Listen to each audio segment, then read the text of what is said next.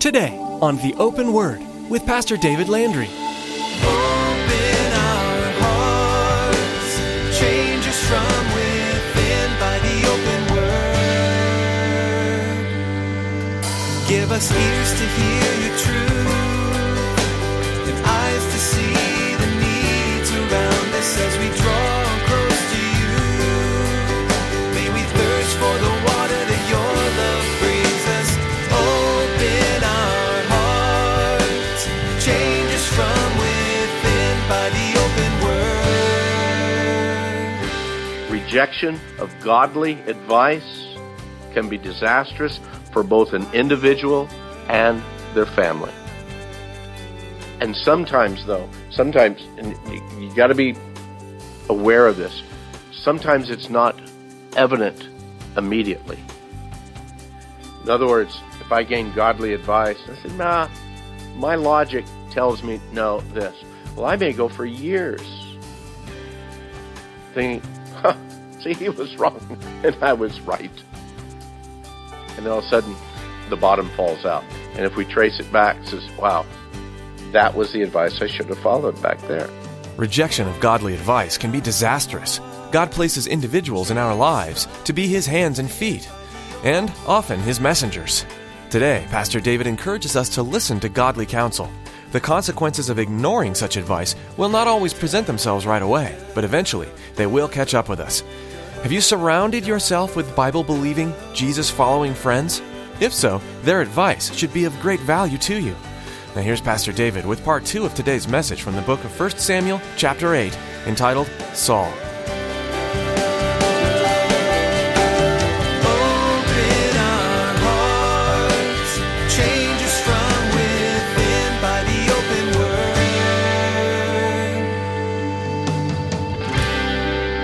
I got to get rid of David because people are going to start, looking at him and suddenly all this stress. We see this in his life. We find that he relied less and less on the advice of Samuel and the Word of God in his life. And he planned more and more on his own understanding and his own logic. We find that he takes on this priestly function, which, again, that shouldn't have been his at all. And we find that, again, he's disobedient while he's claiming to be obedient. I've done everything that God has called me to do. By the way, did you meet my new best friend, Agag? We're going to have a big party tonight. We got lots of sheep and oxen over here. The third thing I see, because of his moral failure and continued disobedience, God's hand and blessing was removed from Saul. Beloved, that's a scary, scary situation. We read in 1 Samuel 16, verse 14, that Saul literally loses the Spirit of God. And again, in the Old Testament, they could do that. The Spirit of God came upon individuals for times and seasons and for purposes. It's not like in the New Testament where He comes to abide in. But in the same idea, his frustration, Saul's frustration, caused him to kill the priests of Nob. Why? Because they helped David out. And so Saul went in and killed all the priests. Near the end of his life, he even turns to witchcraft, the witch at Endor. Even after he had said, hey, if there's any witches in the country, we're going to get rid of them. Kill them. They're no good. And yet it's Saul himself who goes to seek an answer from the witch at Endor. And then finally, his life is ended in suicide.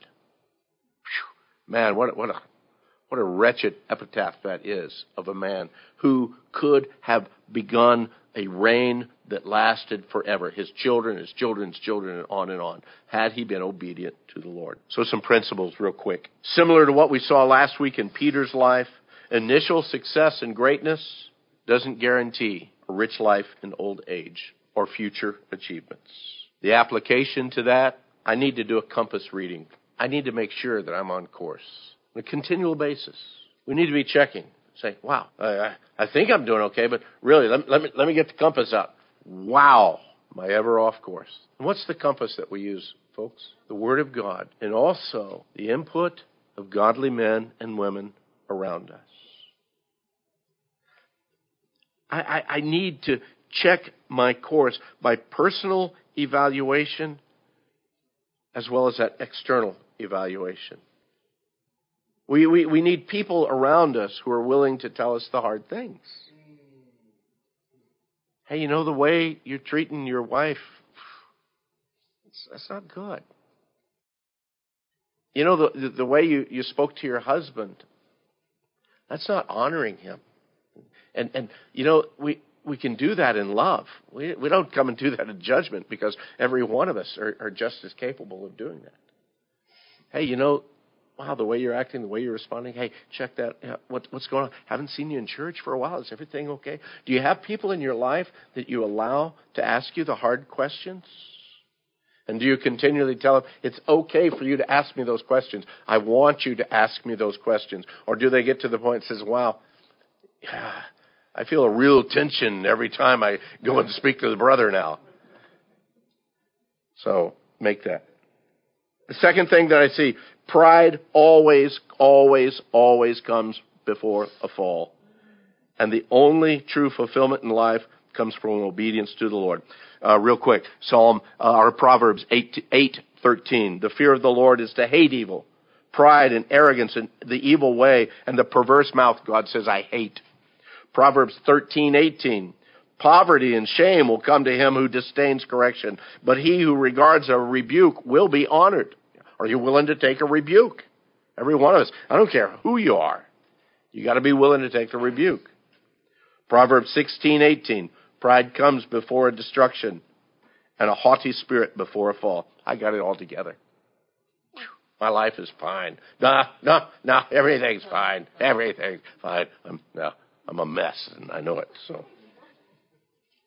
application to that is, do I walk in true humility before God and before man? Or do I need a t-shirt to tell everybody how humble I am? I'm humble. In fact, I got a nice award for being humble. Come on over, I'll show it to you.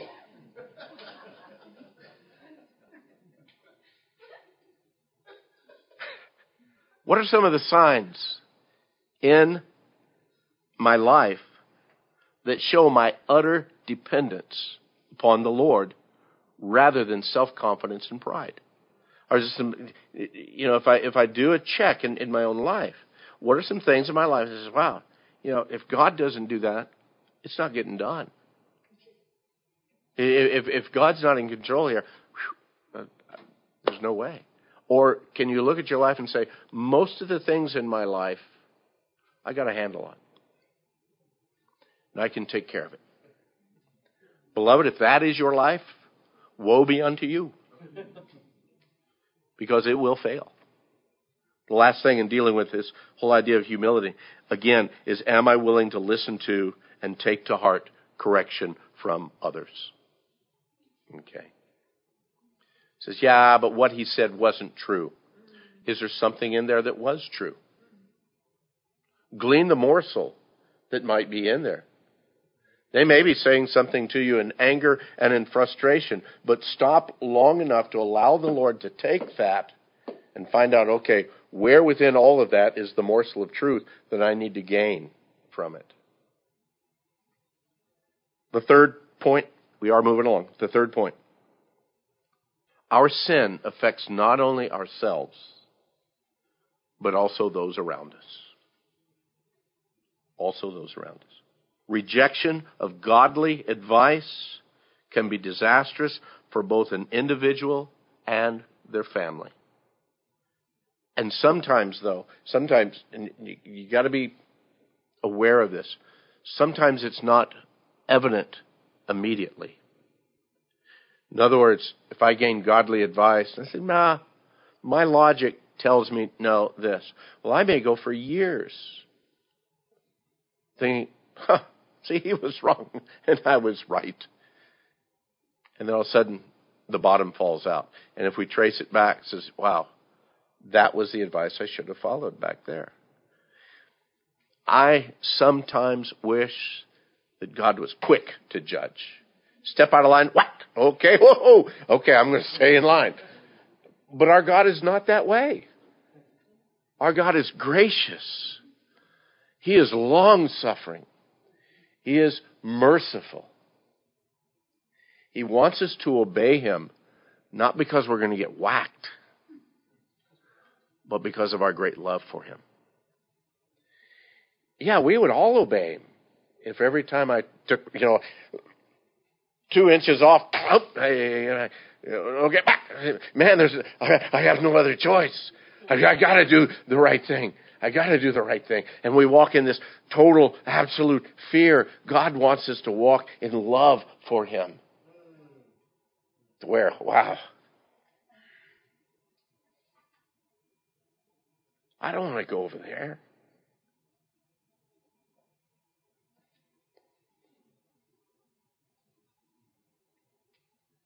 That breaks my Father's heart. The truth is, because sin does affect us and others around us, God's word and His way must be followed. Otherwise, there will be discipline. Maybe not immediately, but there will be discipline. So the application of this, in the choices I make, do I first of all consider the Lord and then check to see the consequences to others? Or do I just look and say, wow, that sounds good to me, boom. And I just figure the collateral damage later. God will take care of that. No. Or do I consider, is this really where the Lord wants me? And how is this going to impact others around me? Are there events, the next thing, are there events going on in my life right now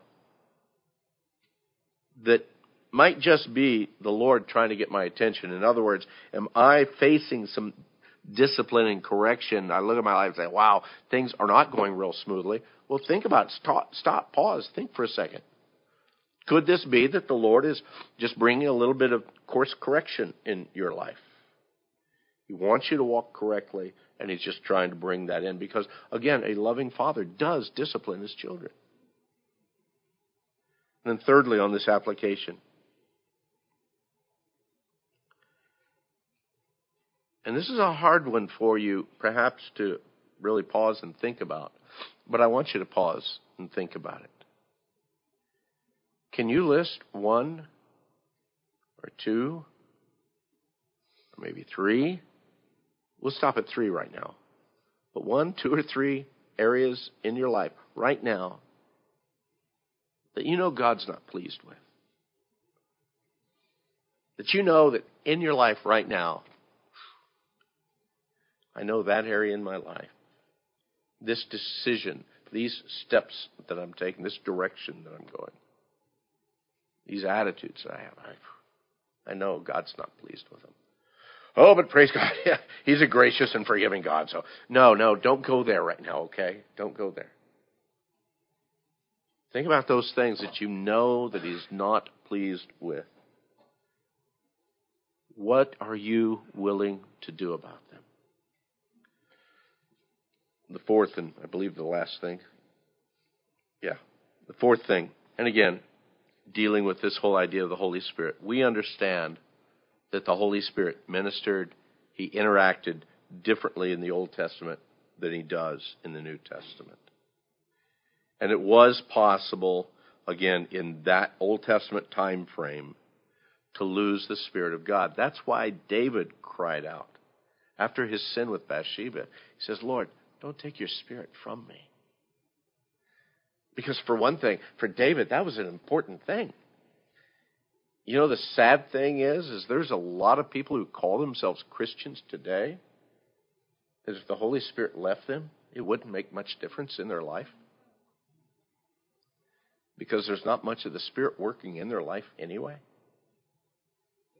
But right now in the New Testament, I really believe wholeheartedly, and I know that there's some in the church that believe otherwise, but I really believe wholeheartedly, according to God's Word, that it is not possible for a true believer who has, again, received Christ and has been sealed by the Holy Spirit of God to lose the Holy Spirit of God.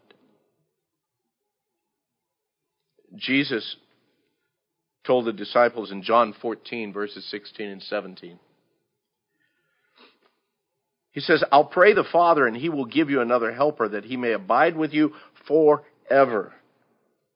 The Spirit of truth, whom the world cannot receive, because it neither sees him nor knows him. But you know him, for he dwells with you and will be in you. A little bit earlier in John chapter 10, verses 28 and 29. Jesus again speaking, he says, and I give them eternal life, and they shall never perish, neither shall anyone snatch them out of my hand. My Father has given them to me is greater than all, and no one is able to snatch them out of my Father's hand.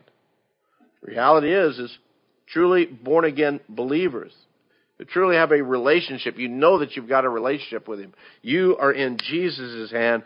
Jesus is in the Father's hand, and the Holy Spirit's right in the middle of all of it. And I know that.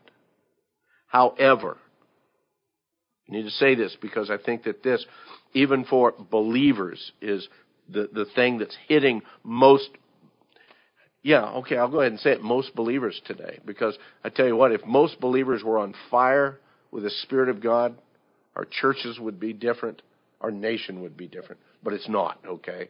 So most believers fall into this category. We can quench and we can grieve the Holy Spirit, even to the point that his influence, his direction, and yes, even his protection is removed from our lives. We can grieve him and we can quench him so much. And he says, okay, I'll back off. And you're so strong, you're so mighty, you're so wise, you're so powerful. You got it all together. We're warned, 1 Thessalonians tells us, don't quench the Spirit. Ephesians tell us, don't grieve the Holy Spirit, by whom you were sealed for the day of redemption. It's interesting, there's a passage in Isaiah, it's Isaiah 63:10, and again, bearing in mind this whole idea of Old Testament way that the Holy Spirit ministered and New Testament way, but Isaiah 63:10 says that they rebelled and they grieved his Holy Spirit. So God turned himself against them as an enemy, and he fought against them. Wow. That's a spooky, spooky thing. And beloved, I look at these things, I say, okay, what is the application? Where do I take this truth? What do I do with it in my life? And I'm drawn to Ephesians chapter 5, verses 18 through 20. And I want you to turn there as we close. Ephesians chapter 5,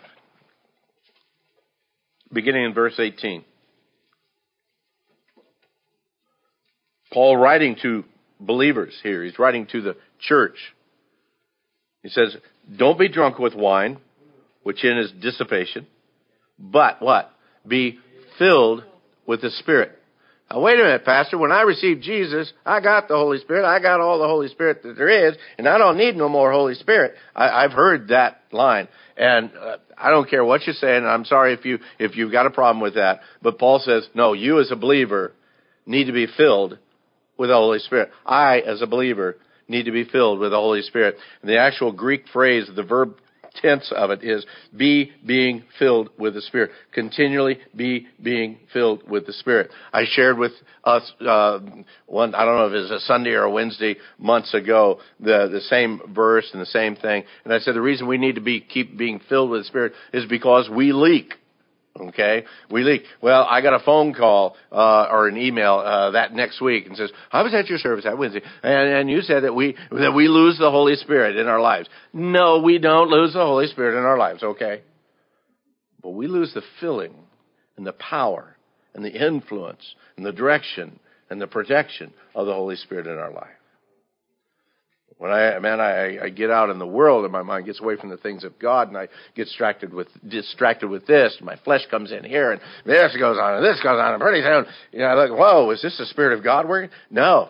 Whew. That's just drained right out of me. Lord, I got to be filled again.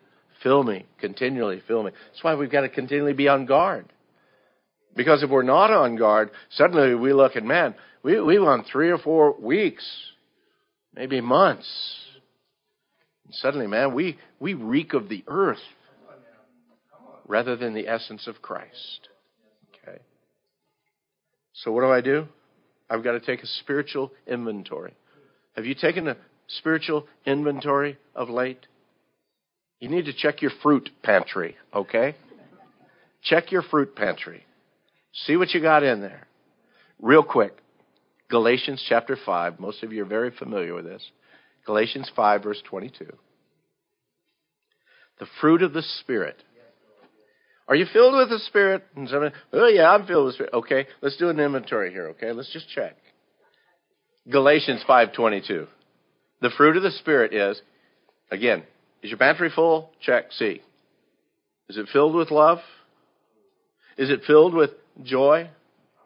Is there a peace in your life that when the world comes against you and literally all hell breaks loose against you and the bottom drops out of your boat and you're wondering what in the world is going on is there still a peace there? Maybe you just need a refilling of the Spirit.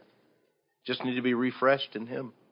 Is there long suffering in your life? In other words, if somebody's coming against you, are you real quick to retaliate? Or is there a long suffering? You know what? Man, I want the mind of Christ. I want to be able to turn the other cheek. I want to be able to give you my cloak if you ask for my shirt. I want to go 2 miles if you require 1 mile. I want to be able to go. I want to be, again, the attitude and the mind of Christ. Is there kindness in your life? Is there goodness? Faithfulness. Beloved, that's faithfulness in so many areas. Faithfulness of wedding vows. Faithfulness of your word. You've given your word. Do you fulfill and do you keep your word? Faithfulness to the things of God in your life.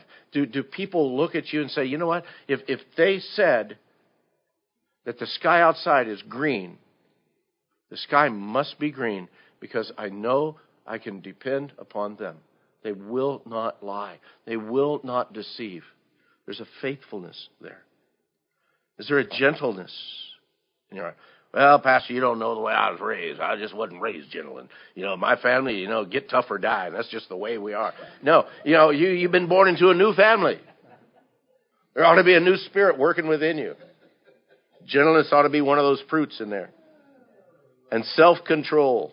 Against such, there's no law. And those, catch this, those who are Christ, those who are truly believers, not just those that come to church, but those who are Christ's, have crucified the flesh and its passions and its desires. And if we live in the Spirit, let us also walk in the Spirit. Let us not become like Saul, conceited, provoking one another, envying one another. And by the way, you do need to have a balanced inventory. Well, I'm doing really good on that peace thing, but that gentleness I just don't have. We need a balanced fruit in our pantry. Amen. Open our hearts, change us from within by the open word. Pastor David has been introducing us to biblical characters through this series, some who knew Jesus, some who only knew the prophecies, but all who were led by their Creator. They weren't perfect, as we see again and again, but that didn't disqualify them. Mistakes don't disqualify you either. God can and wants to use you today to do something incredible for the kingdom. Are you ready to step out in faith? We'd love to be praying for you as you do. So give us a call at 520-836-9676. That's 520-836-9676. We are so glad you tuned in today to Pastor David's teaching on the open word, and we pray you've been encouraged. Would you like to hear more messages from this series? Pastor David's here to tell you how. Hey, thanks, Chris. All the messages you enjoyed here on The Open Word are available on our website. Just visit theopenword.com and click on Teachings. You can scroll through our archive and listen online, or you can download the teachings to take with you on the go. I've even provided my notes for most of the teachings so you can read right along. You might see something new your ears may have missed. Feel free to share any of my teachings if you feel it would benefit a friend or a family member. That website, one more time, is theopenword.com. We'd love to meet you in person, too. If you're in the area, come join us this weekend at Calvary Chapel, Casa Grande. You'll find all the information you need at theopenword.com. That's all for today. Join us next time for another edition of The Open Word.